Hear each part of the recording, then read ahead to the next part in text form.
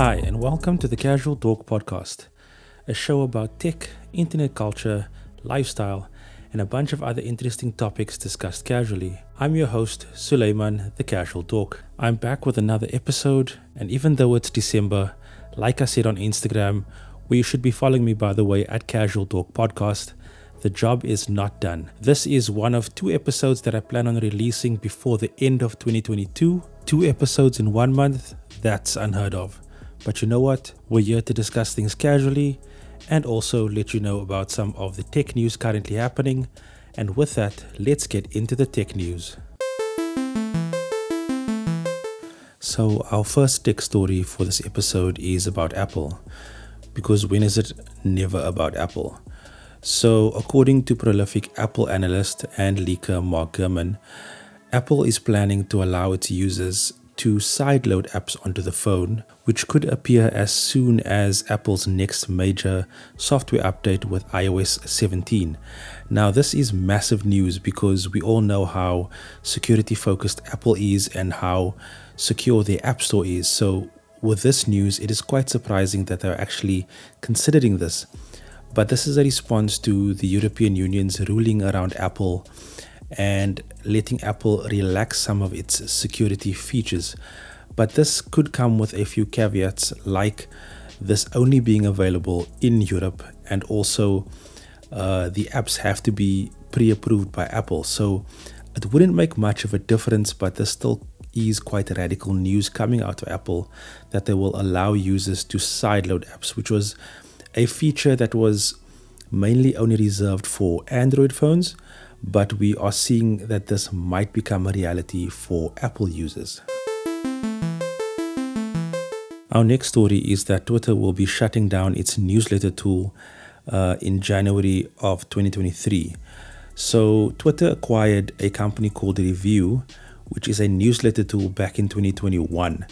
And this was in a hope to attract journalists and writers of more longer form content to adopt Twitter as a tool in their marketing and writing strategies.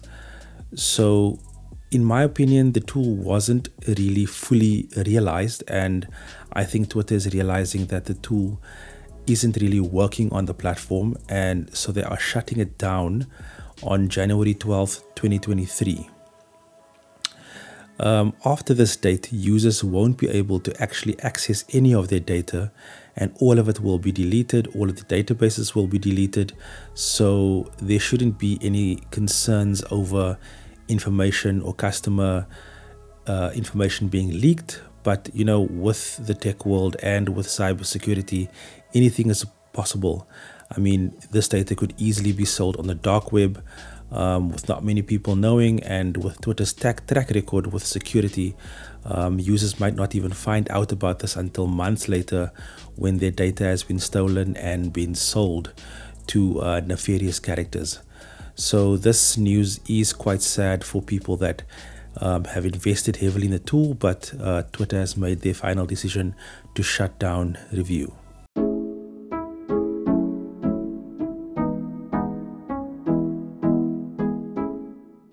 So let's move on to the music segment of the episode. And as always, this segment is called A Journey into Sound. And this edition is actually sponsored by my wife, who is currently paying me with the yams. She requested that I check out an artist by the name of Fawzia, who is a Moroccan-Canadian singer who recently raised to prominence through her collaboration with John Legend, but also her personal catalog is actually quite vast. And I took a listen to it, and this is what I came up with. So let's hear what she's all about.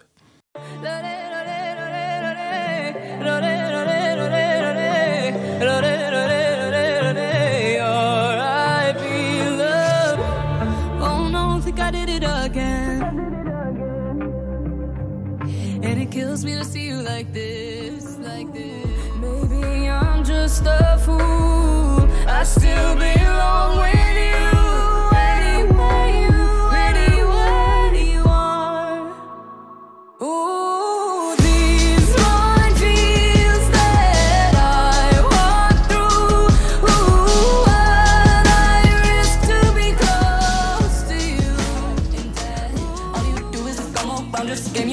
collect, wreck, jet, heart in debt. Don't you know that I cry tears of gold for you?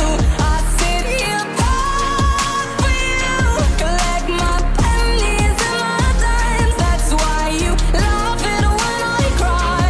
Platinum love for you, I'd give it no less for you.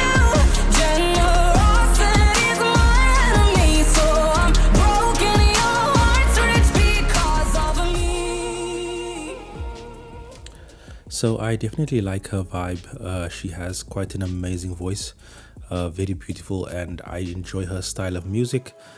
She can definitely do the more ballady sound and also something that is a bit more up-tempo and upbeat. And I think this just shows that she is quite versatile as an artist. But I'd be interested to see what you guys think about it. What you think about her music. I'll have an Instagram reel up and a TikTok video asking for your guys' opinions, so just look out for that.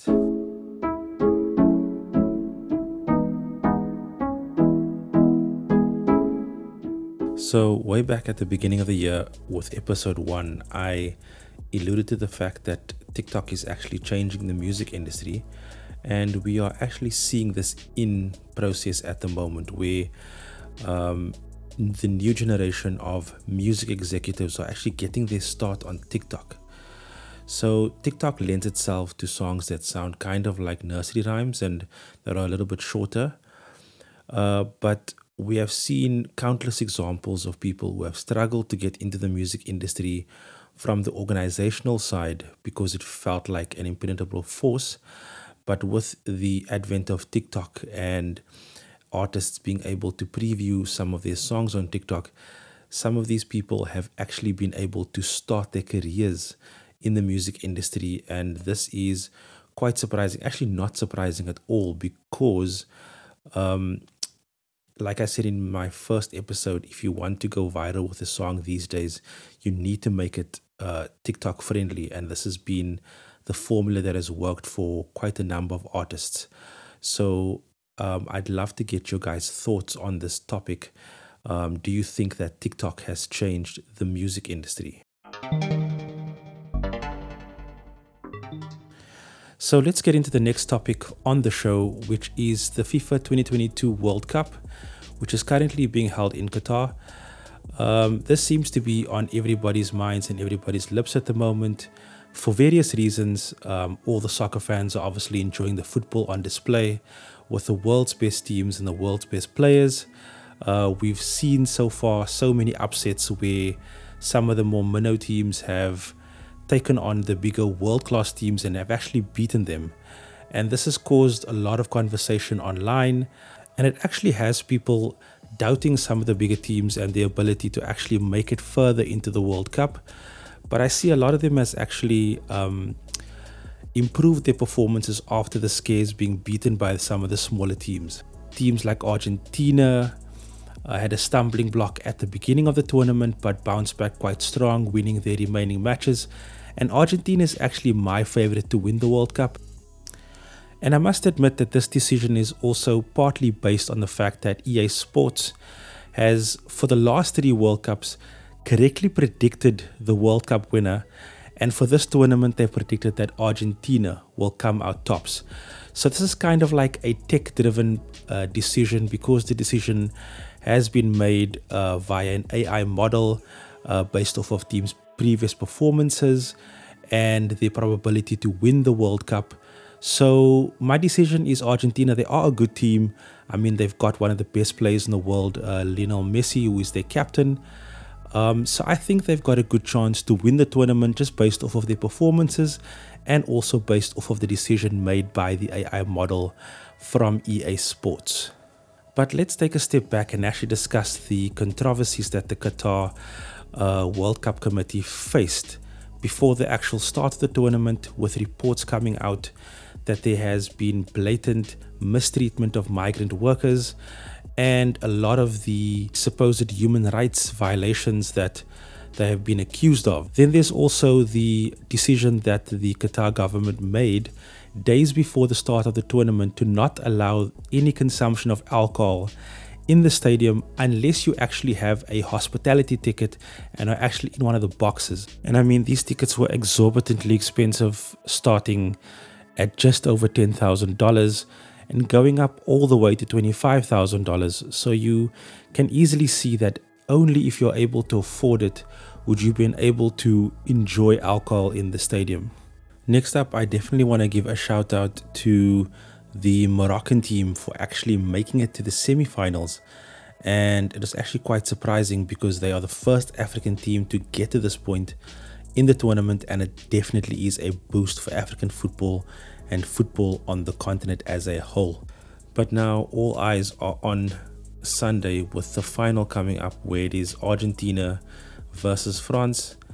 And I'll reiterate this again, my team of choice is Argentina, and I believe that they will take the World Cup this Sunday.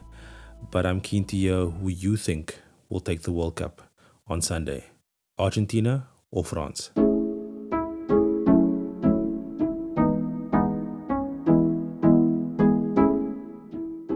So let's continue this episode where we talk about when tech companies decide to remove tech or features from their products a little bit too early, it seems, but then at the end of the day they decide to bring it back. And this can be confusing for some and it leaves a lot to be desired. But what ends up happening is that the tech community and people that use the products end up complaining, and these tech companies eventually bring it back. There aren't any companies that are exempt from this. You know, we're talking about the Microsofts of the world. Android is definitely one of them, and also Apple. Apple is quite notorious for removing features from the products only to bring them back. Sometimes they don't actually bring them back because they feel like the technology that they have at the disposal is better for the end consumer, and this is evident in the removal of the headphone jack, which at the beginning of this happening, Apple received a lot of hate and a lot of ridicule from other tech companies, especially Samsung. And what actually ended up happening was that they followed suit too. They too removed the headphone jack from their devices, especially the smartphones. And nowadays it is very, very rare that you find a smartphone with a headphone jack. Another hardware feature that Apple decided to remove from their smartphones was the home button.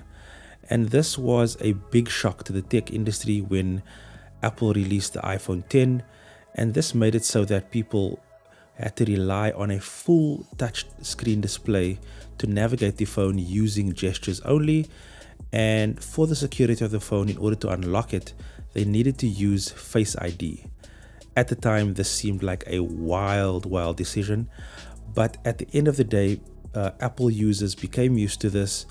They are now completely reliant on Face ID or just using the passcode to unlock their phone, and the security of this feature has vastly improved over the years and is now the standard for iPhones. One other notable removal of feature from a tech company comes from Microsoft when they decided to release the Xbox One S all digital version.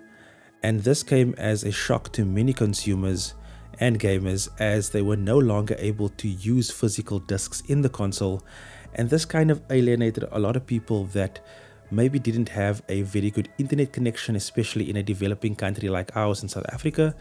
But also it blocked people from using older games from, say, the original Xbox and the Xbox 360. To me, it seemed like this move was definitely a cash grab from Microsoft in order to force people to pay for their Game Pass service. Their rationale might have been that a lot of their console exclusives already are a part of Game Pass, but what they fail to recognize is that some people have very special games that are close to them but maybe were made by smaller indie developers that maybe isn't available on Game Pass, and now they were left in the dark and weren't able to use or actually play their games, as it was not available on Game Pass at the time and probably still isn't at the end of the day. Now, going back to Apple in this discussion, I think the biggest change or the biggest removal of a hardware feature from the tech giant was definitely the introduction of Apple's own silicon in the form of the M1. This move definitely marked a big change for Apple, with them no longer relying on Intel chips to power their computers.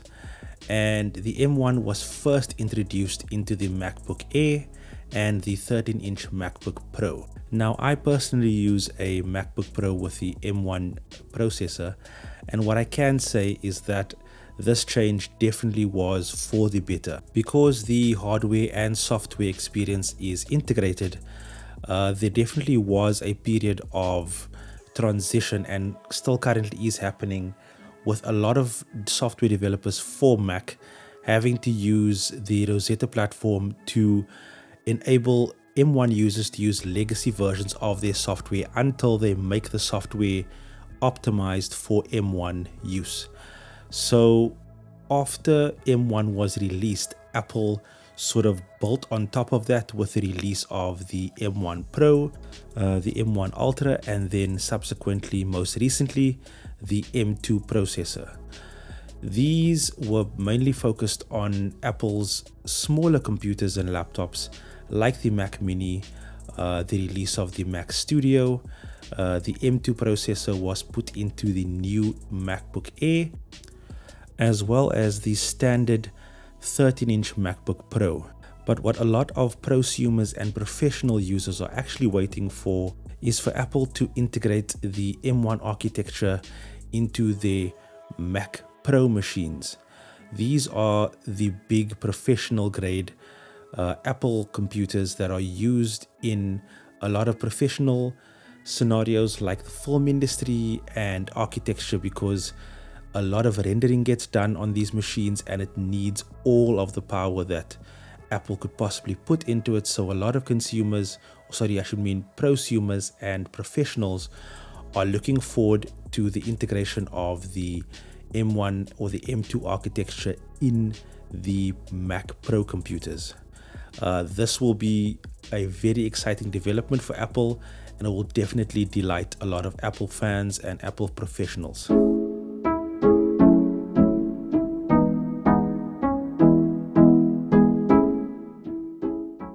And with that, we have come to the end of this episode.